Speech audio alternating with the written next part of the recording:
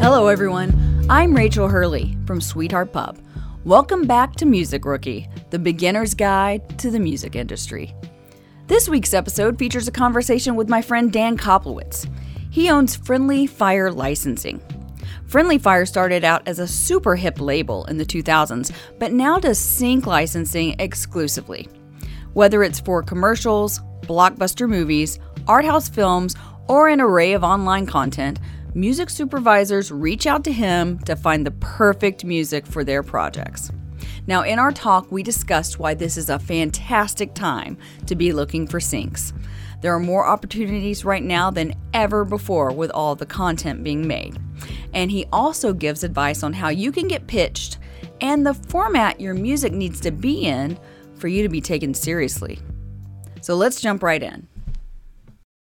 Why don't you tell me how Friendly Fire Licensing started?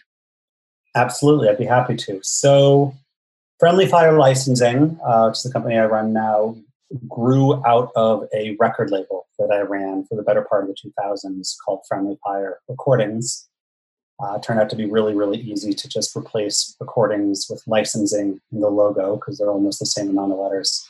I was doing the label for starting in about 2003.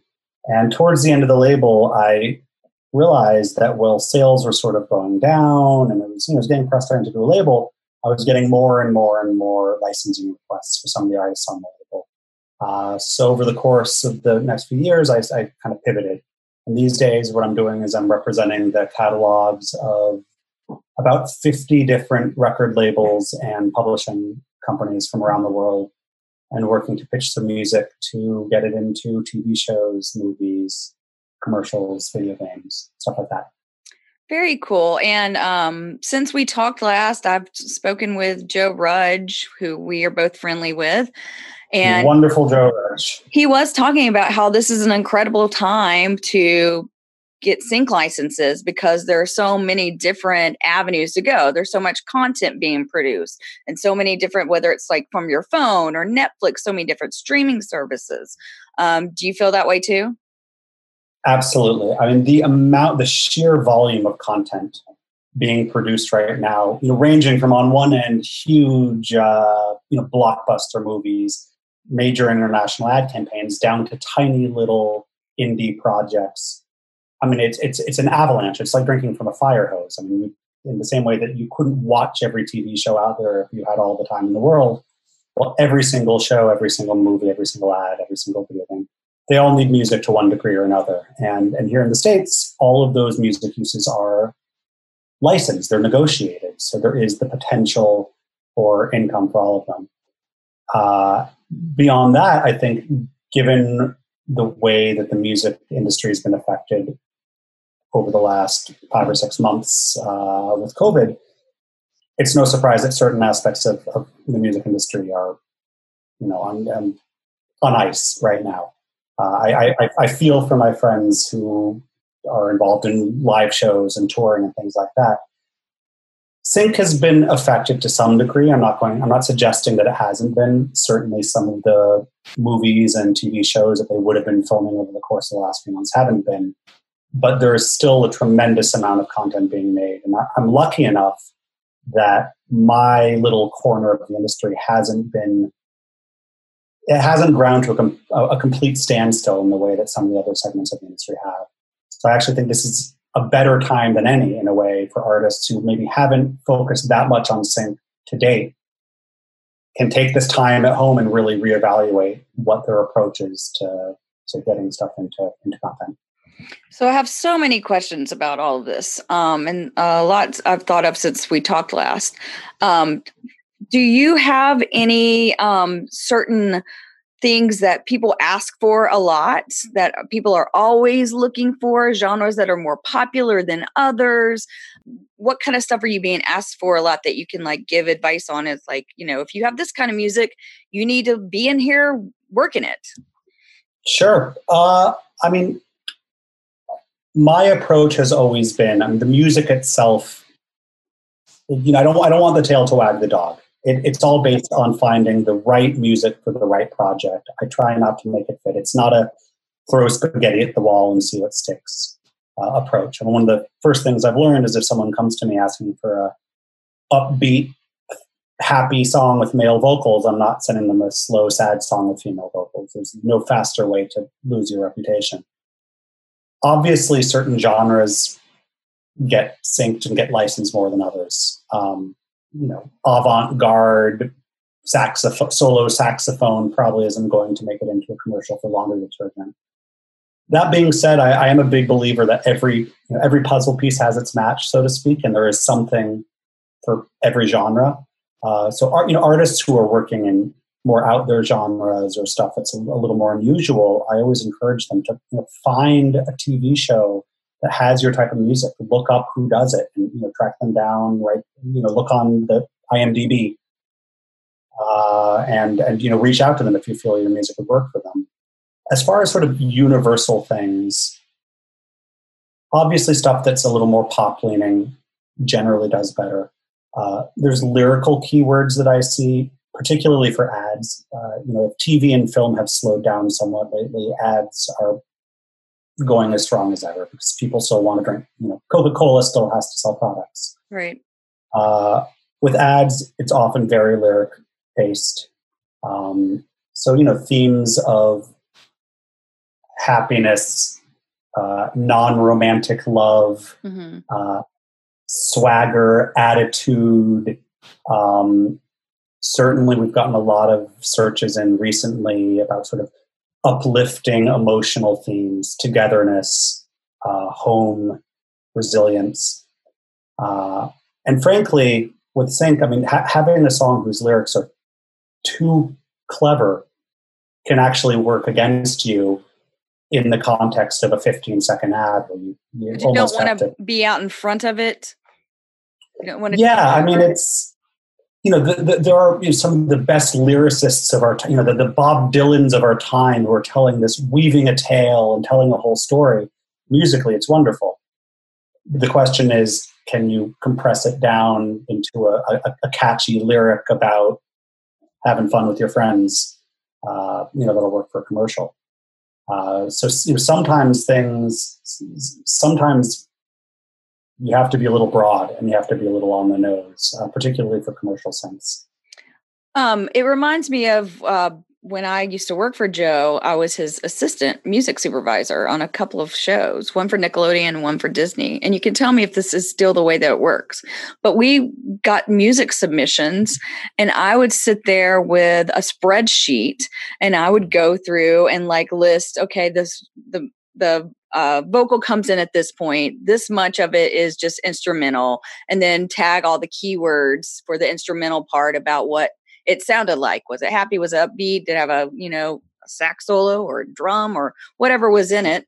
And a lot of times when we placed that music in these shows, we were only using the instrumental parts of the songs. Sure. Well, you touch on a couple things. First of all, the importance of having instrumentals on hand.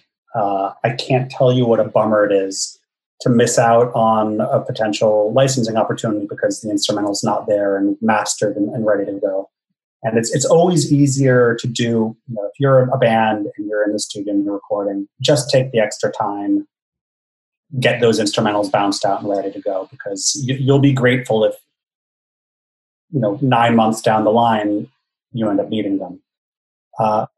Beyond that, I think you touch on something. I realize it's not the sexiest part of what we do, but having the tags, having the metadata is, if there's one takeaway from this conversation that I can give artists, tag your stuff.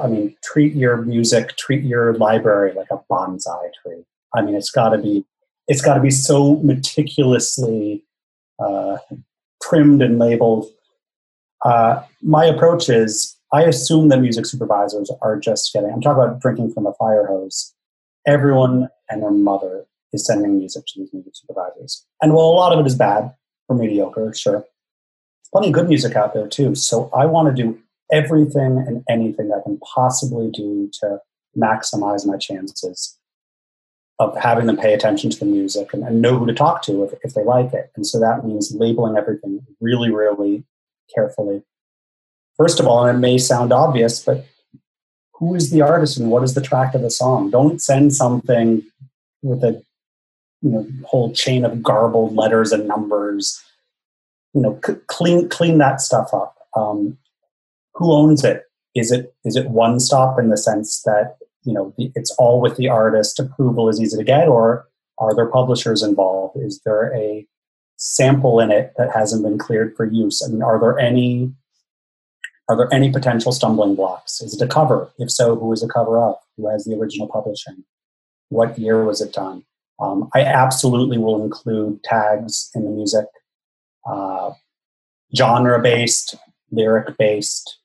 We get requests for things that sound like Bruno Mars, things that sound like Coldplay, things that sound like Madonna, whatever. The more of those kind of footholds you can build into the music, the better the chance is that a music supervisor will stumble back upon it a week or a month or a year down the line and say, oh, this is perfect for that search I'm working on. Is that metadata that you're putting in, or the artist or the label's putting in, like in iTunes, like just opening up the song and putting in those genre tags there? Is that where you're looking for those? Yeah. So, I mean, the labels and the artists that I work with, one of the first things I'll do when we're sort of onboarding a new label is I'll send them kind of a style sheet, so to speak. And, every company has a slightly different way of how they format it. I mean, I need to make sure that our contact information is included, because if someone likes a song and doesn't know who to talk to, that's a dead end. In iTunes, if you just do, at least on a Mac, if you do Command-I, it opens up a little window and you can enter in all of that information. I use a program called Disco. Mm-hmm. It's an Australian company. I think disco.ac is their website. They don't pay me. I don't work for them. I'm just a fan. But that's something that was designed originally by music supervisors in Australia and is really designed for the sync world. It's something that I love using. There are certainly other companies. There's Source Audio, there's Sync Tank, and these things are really designed to, they're content management systems. Right. At the end of the day. But if you have a catalog of music that you're working with, they're really useful. And they give you ways to enter in all of these things that we're talking about. All of the tags, all of the ownership information, lyrics, and so on. I mean, at the bare minimum, I would say, who is the artist? What is the track title? Who owns it? Who is the who is the label, and who is the publisher? And who do you talk to? Who do you contact? The contact person? Right. Who do you contact? Yeah. Those things are utterly essential. And if you can include more information, all the better.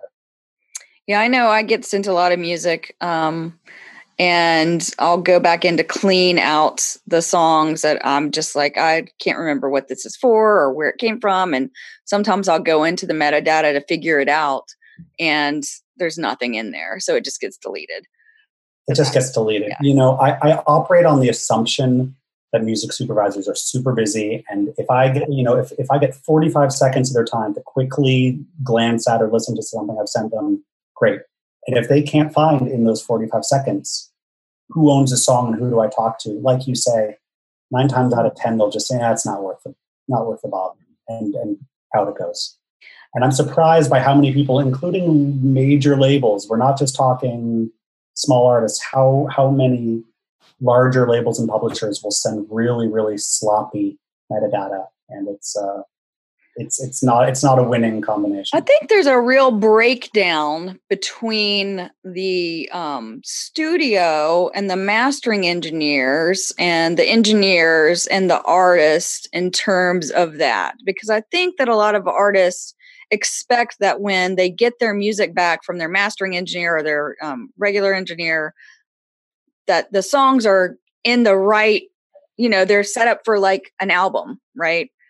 We're bypassing a situation now where I think that the files used to be sent off for CDs, right? They used to be sent off to someone else, and now they're just being given straight to the artist.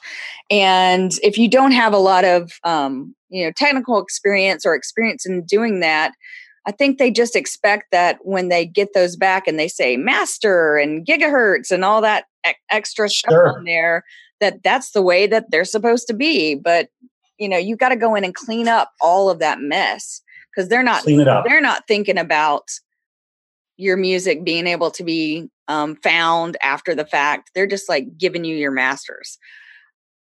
And more, I completely agree.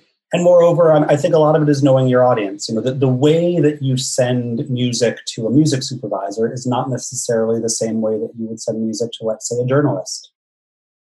I'm not suggesting that music supervisors don't care about an artist's story or press clips or videos. They may, but really, presumably, they're working on a project. They need the right song for the scene.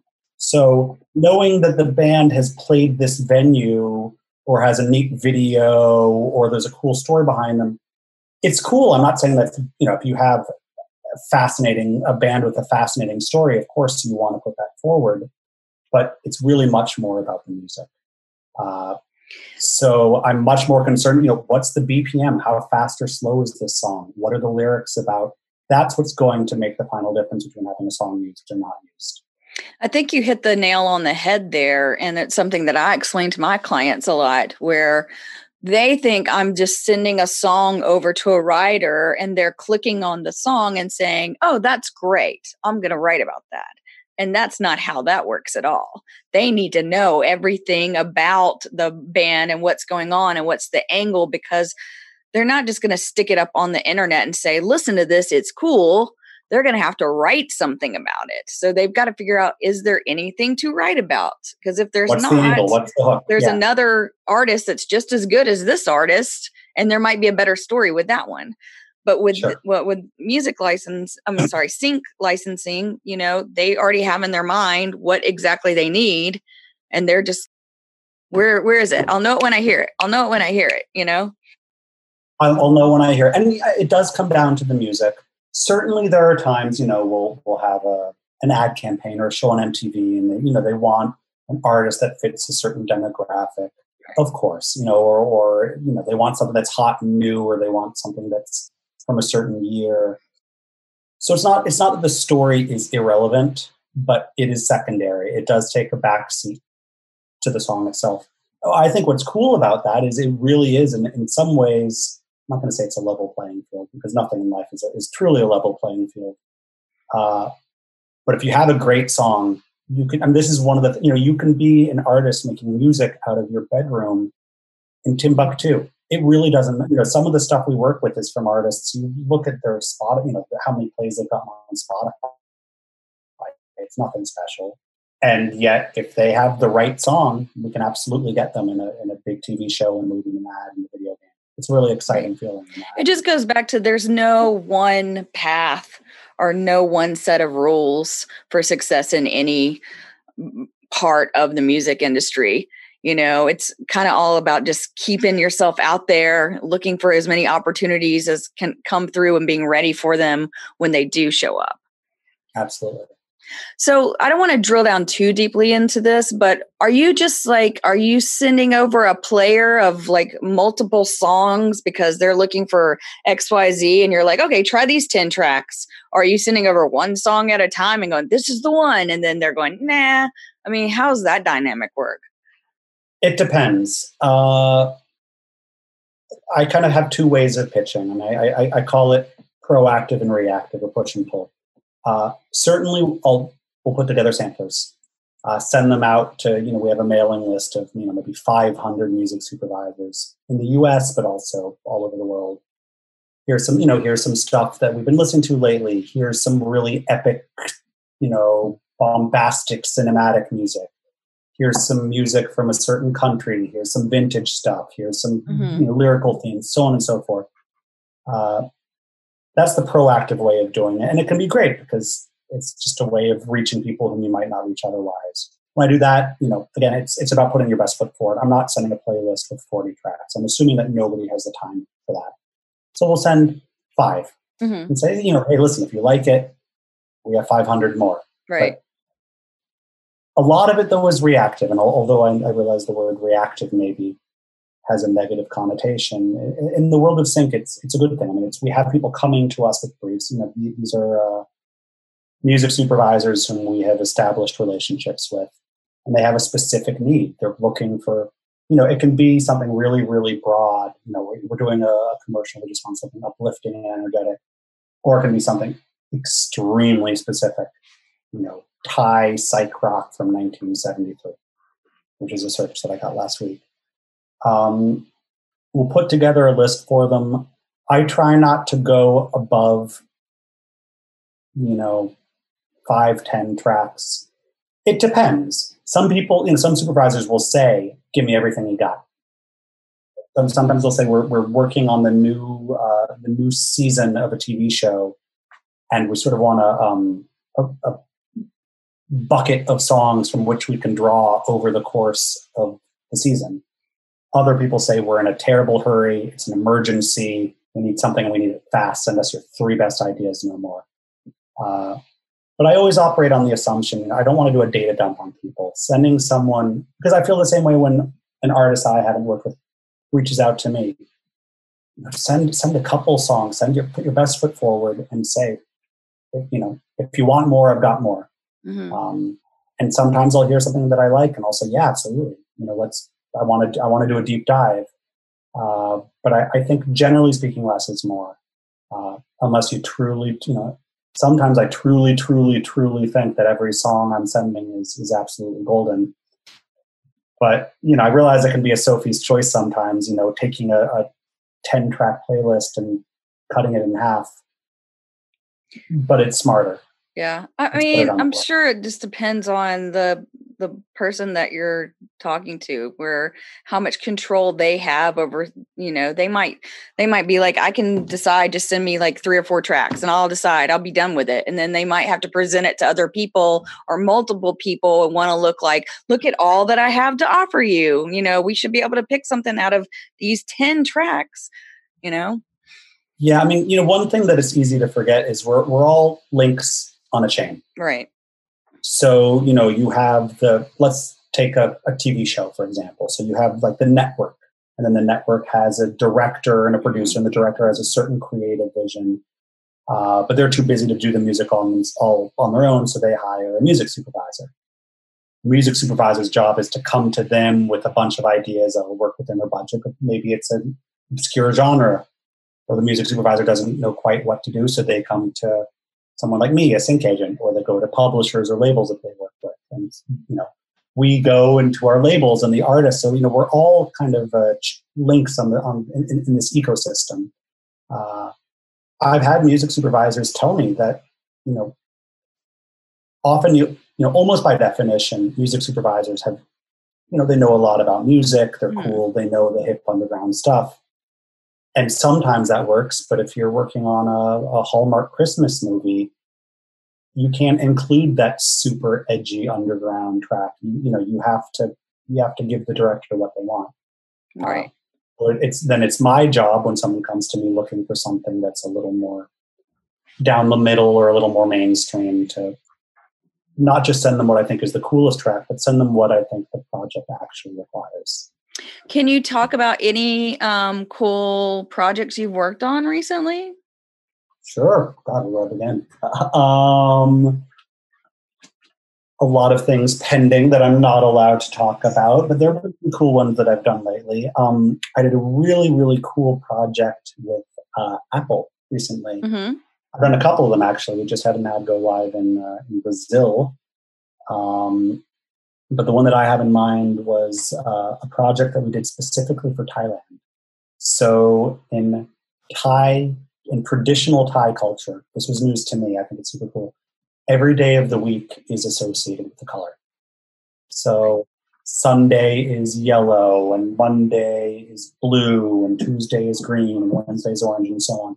So we did a project in conjunction with Apple, in conjunction with a record label, a contemporary electronic label out of Bangkok called Comet Records. We for the Shot on iPhone campaign for their camera series. I think they have that. I think that's the first thing that comes up when you log on to TikTok. Sorry, go ahead. Oh, cool. Yeah, there you go. Yeah. So this is a really cool project. It was these 7 little, 12-second long Instagram things, with each one with photos and videos in a certain color by Thai artists. and each one had a custom composed track that sort of evoked those colors. That was a really fun one that we did. We recently we did a fantastic worked with an Israeli band called Lola Marsh. They did a cover of the Frank and Nancy Sinatra song "Something Stupid." Mm-hmm. A custom recorded cover of that was in the TV show Better Call Saul. Oh, great! I won't for fear of revealing spoilers, I won't say more than that. But I will say, I mean, the episode actually it actually won an award at the Guild of Music Supervisors Awards last year for Awesome. Best Original Music for Television. So yeah, we do a lot. It ranges from custom and bespoke stuff. From getting songs in pretty big ad campaigns down to honestly some of the stuff I'm the proudest of is when we're able to get something really, really off the wall and really left field rather, or left wing. There's a movie that came out a couple of years ago called Green Room Mm-hmm. with Patrick Stewart. It's a horror movie. We managed to get like a crazy grindcore song into it. This is not what you would think of as sync music. Or a couple weeks ago, I worked with a vintage Portuguese solo accordionist. Her name was Eugenia Lima. She was the queen of Portuguese accordion, and we managed to get one of her tracks into a Google ad. So I love being able to find something that's really musically unique, and maybe won't work for 99 out of 100 different contexts, but when you find that one context that it works, it's a really thrilling feeling to be able to place it. Do you find yourself watching television shows and paying more attention to the music cues than what's happening? Absolutely. I mean, it's a music discovery tool. Mm-hmm. We've talked a little bit about how it can be good just purely from a financial standpoint for an artist. Mm-hmm. If you get a song in a TV show or a movie or a commercial, it can be good money. But there is absolutely something to be said for music discovery. If you have a song in a big commercial, if you have a song over the end credits of a really powerful episode of a Netflix TV show. Shazam. I have Shazam like it's on the front of my phone. Mm-hmm. Because if I'm watching something and I want to hear what a song is before it goes away, I tell artists, if one says, "Oh, just you should do this for lousy money or do it for free because it's good exposure," that I feel is a bit of a disingenuous argument. But for me as a music fan, absolutely, I think film, TV, commercials, and video games. I mean, I looked up who the music supervisor was for Killing Eve. Yeah, we had something in Killing Eve recently, and it's like that's one of those shows that you watch and then you go and you look up the soundtrack on Spotify. Right. I was just like, what is that music? That's this the music cues. I was like, those are crazy music cues. It's like a whole nother character, and it was like subtext to what they were, foreshadowing and all that. And you're like, wait, are they telling us that this is going to happen? But I also want to ask you about what you just mentioned about the payment. What kind of numbers are we talking about for musicians? What are the different kind of, amounts people can get paid? I know that there are small projects and big projects, but what are some of the numbers? So it's hard. I don't want to give you what seems like an evasive or a slippery answer. I want to answer as honestly as I can. That being said, of course, it depends. It really does. It depends on a couple things. The first and most obvious is what is the project? A tiny little indie art house film, where they barely have two pennies to rub together. The money you're getting might be nominal. A major international TV commercial, if it's going to be online and on TV and, it's going to be ubiquitous for a major brand, a car company or a fast food brand, it's presumably going to pay a lot more. There are certain things that I look at when we're going into a negotiation for something. So first is, what's the format? Is it a TV show, is it a movie, is it a commercial? If it's an ad, what's the duration? TV shows and movies, they almost always want the song for perpetuity because they don't want to renegotiate the music rights. You assume with a TV show it's going to live forever on Netflix or a streaming some service. streaming service. Yeah. But for a commercial, it's not necessarily going to live forever. So is this going to be, let's say it's going to be on TV, it's going to be on for a month, 3 months, a year. If it's online, is there going to be paid media behind it? Are they going to have it show up, when someone clicks on a YouTube video, or is it just going to sort of live on the brand's own Instagram feed, for example? It also, of course, has to do with the length of the usage. Is it a little snippet, or do they want to use the whole song over the end credits? How badly do they want the song? In other words, if it's a rock song being played in a scene, played in the background, the scene at a restaurant, and all the music really does is kind of establish a sense of place. Oh, we're at a bar, and there's some music playing at the bar. You have to realize that maybe you're not in a position to, drive too hard. It could be anything. It could be anything. And just like you say with trying to get press coverage, if they're offering you $3,000 and you don't want to do it, there's probably a band waiting behind you that'll do it for $1,000. So that's something to bear in mind.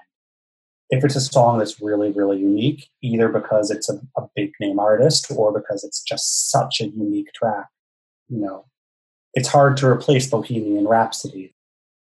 I think another thing that's worth considering is that some licensing uses pay royalties, pay residuals, and others don't. Right. My job as a sync agent is to negotiate the upfront fee, the master side fee and the publishing side fee, which will, except for in the case of covers, will almost always be 50-50. Mm-hmm. So whoever owns the master recording and whoever has the publishing rights, that money is split. Right. But assuming for the sake of argument that, as an artist, you've written a song yourself, make sure that you are signed up with ASCAP, BMI. So it's something to consider. So there are certain things like MTV, for example, and not to disparage them because I've done a lot of stuff with them. Their fees are not ginormous, but if you're on a show that's being played all the time, that check in the mail that you're getting from ASCAP or BMI, it might not. You're not going to be able to buy a yacht with it, mm-hmm. but it's something to consider when you're thinking about the actual, the financial angle of it. So say yes to that reality show that's in constant reruns. Say yes to the reality show that's in constant reruns. I mean, I realize, so you have library music and production music, and I do think, there's a certain point at which a fee is simply too low and not fair to the artist. And there's a lot of crummy music out there, and the point is not about making it a race to the bottom, because I don't like to encourage the use. You shouldn't be. You want to use a song, you should have more than $50 to pay for it. You should be able to. You should be able to reimburse the artist properly. But that being said, assuming the usage is non-exclusive and assuming that it's not something really odious or offensive or awful, by and large, I encourage artists to do it. It's a way to get your name out there. It's a way to get at least a little bit of money, if not more, and it can sort of have a snowball effect. Yeah. And how often does it work out that you're asking people to record something specific, like you mentioned earlier? And I assume that pays more, right? It all depends. I've had, again, it sort of comes down to negotiation. How desperate is the client for your artist and your artist specifically to do something, or ultimately are they reaching out to 15 different bands and all having them going to the studio on spec? I think certainly, and especially these days, having easy access to recording equipment in the studio is a real advantage. I found that artists who are, stylistically nimble, who can kind of, I have a few people I work with who just whatever I throw at them. So we need a Scott Joplin style ragtime piano thing. Great. I'm on it. I'll have something for you in 3 hours. I think it's important. And certainly I encourage artists who are able to do that. I often tell them to sort of create a separate reel saying, here's my artist work. Here's the stuff that I've put out on my album. But here's some custom work that I've done. There's a soundtrack or jingles or what have you. Nobody can do everything. And I think it's okay. I actually, when someone says, I do everything, there's literally no genre I can't handle. I kind of say bullshit. It's okay to say my specialties are A, B, and C, and here are some things that I can't do. Because the artists that I work with, if someone wants a big symphonic trailer style cue, there's some people go to. And if they want a goofy, jingly Casio thing, it's a different set of artists who I go to. So it's completely fine to specialize. But the ability to create custom work, or at the very least to have the stems and the instrumentals for the tracks you've already created, is really valuable. I don't know if this sounds dumb, but do you encourage your artists that you work with to kind of share that side of them when they're creating music on their socials and to get out there that way? Sure. I mean, you'd be surprised how many, there's a lot of artists out there who there's their artist name, their band, it's them creating their art and speaking from the heart. The music can be really out there. It can be really emotional. It can be really non-commercial. Oftentimes the same people under a different name or under their own name, their day job is they're making jingles and fun little stuff in the studio. And it's much more commercial.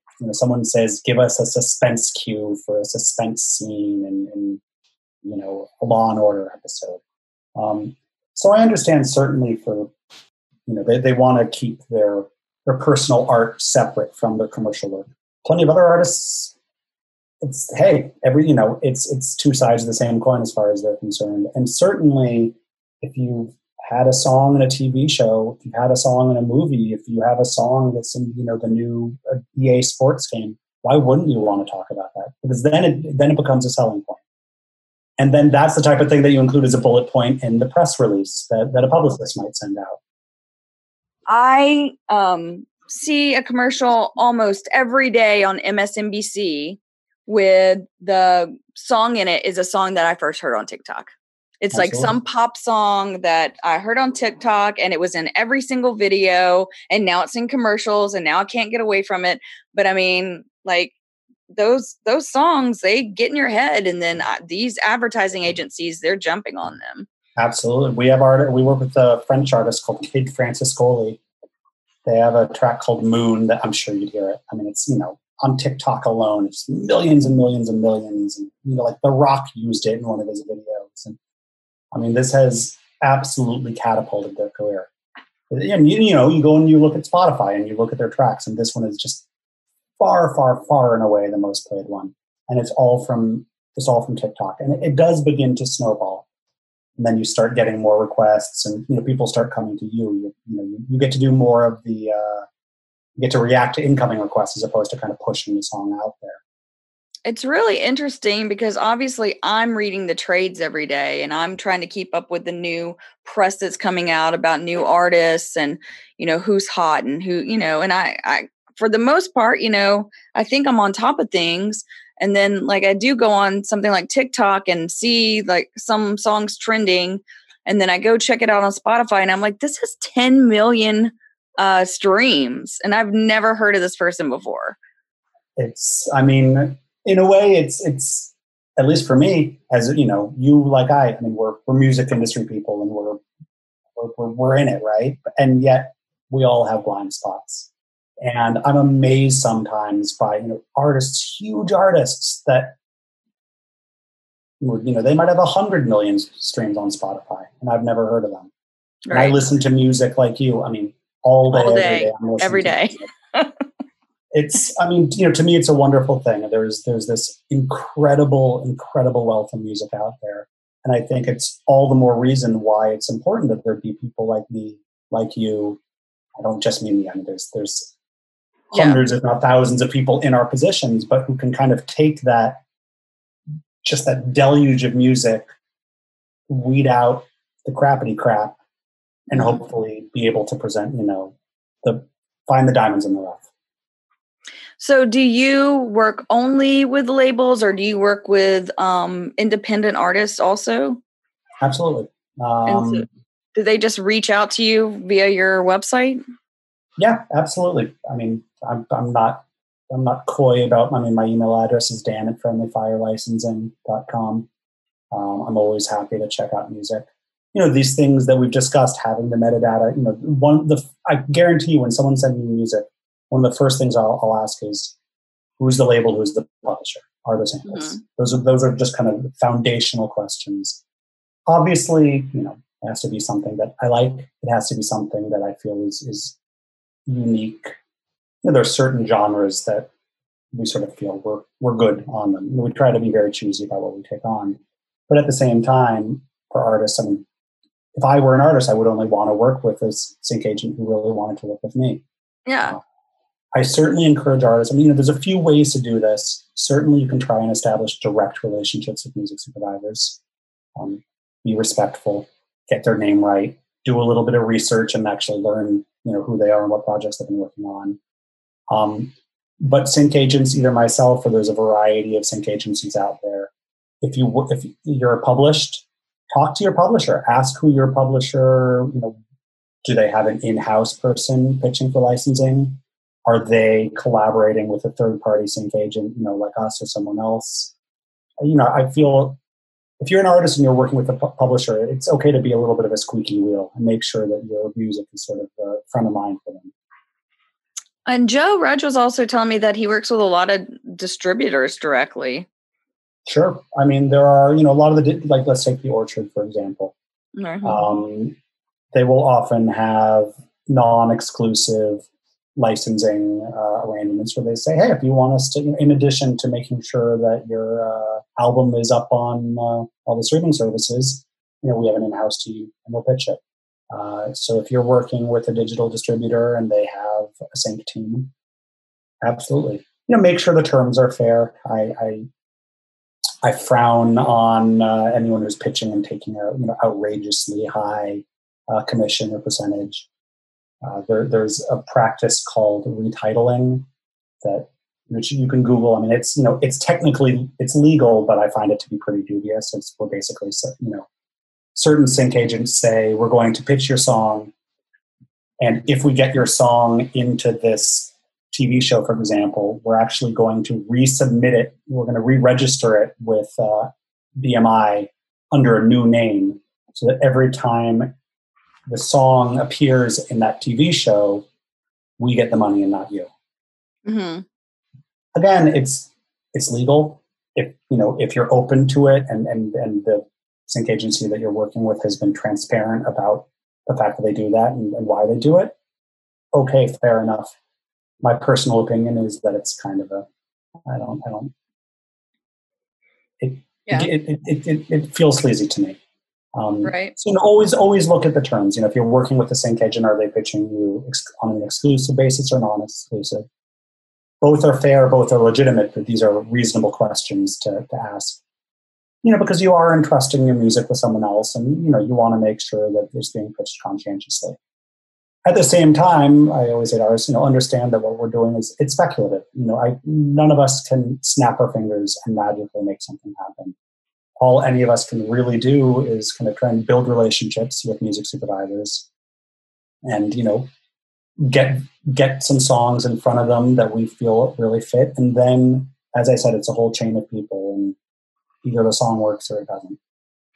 It just seems like your best bet would be to connect with someone who does sync licensing, who does the pitching, like you, because you're going to reach out with multiple people. That gives someone's music multiple opportunities to be heard versus trying to reach out to individual music supervisors, and mostly you're just going to be, there's too many things in their inbox that they have to take care of than, you know, checking out some 1 or 2 random songs from someone they've never heard of and then getting back to them. You know, it seems like it's better. It's just the same thing that I would tell a musician about hiring a publicist. You know, you're welcome to try to reach out to these writers on your own, but you might get more traction if you reach out to someone who has pre-established relationships with multiple places. It's, you know, it's about building a team and finding a reliable, trusted partner who's on your wavelength. You know, I don't want to put words in the mouths of music supervisors. Certainly the supervisors who've gone directly to bands, and that's fantastic. If you're a band and you're friends with a supervisor, they approach you out of the blue, awesome. Hell yeah. Nurture that relationship. I think a lot of music supervisors, not only do they want to get the right music, they want to know that there's no nasty surprises down the road. Mm-hmm. You know, they don't want to use a hip hop track or an electronic track and learn a day before, you know, the editing locks that there's a sample in it that hasn't been cleared. You know, so it is a relationship-based industry. And I think a lot of music supervisors want to work with people who aren't going to, you know, who are reliable partners. That may, if you're a musician or an artist and you're listening to this interview, that may well be you. I'm not suggesting that artists aren't or can't be reliable, but a music supervisor doesn't necessarily know that. Until they've met you and worked with you, they just don't know. Right. Which is why they often work to build relationships directly with labels, publishers, and sync agencies, because we do this for a living, and so hopefully most of us sort of know the pitfalls to avoid, and, you know, the red flags to point out ahead of time. Right. All right. Well, great information. Any final thoughts? Anything we didn't cover that you think is important? No, I mean, I guess I'd just reiterate what I said earlier. I think, you know, beyond the financial value in it, it's an incredibly cool feeling to see your art also be incorporated in someone else's art. You know, to get a song into a big TV show or you know, or even just a tiny, you know, special little indie art house film is, I think, worth it. And so I encourage every band, every artist, especially if they have some extra time because, you know, they're not going out on the road, wherever they are in their career, to think about how they can incorporate licensing or build a licensing strategy into their general career roadmap. There's really not much to lose. That's awesome. Well, thank you so much for spending the time, you know, and giving us all the great information. I really appreciate it. My pleasure. Thanks for having me. And there you have it. Thanks again to Dan for taking the time to chat with me. To sum up what we talked about, there's never been a better time to put together a sync licensing plan for your music. And the best way to do that is to find a sync agent. You can certainly reach out to them on your own, but a better strategy may be to get an introduction. If you don't have any connections, it's time to start networking. You should be talking to other musicians and industry folks you know. There's tons of online groups you can join and virtual conferences you can attend. Where there's a will, there's a way. Thanks for listening. If you're interested in more insider information just like this, be sure to check out our weekly newsletter. You can sign up on sweetheartpub.com. And don't forget to subscribe to the podcast to be notified when the next one comes out. If you have a specific question, feel free to reach out. You can tweet me or shoot me an email. I'm not hard to find. The music in this episode was created by Frank Keith of Great Peacock, and big thanks to Brandon Kinder for producing this episode. Now, go do something useful.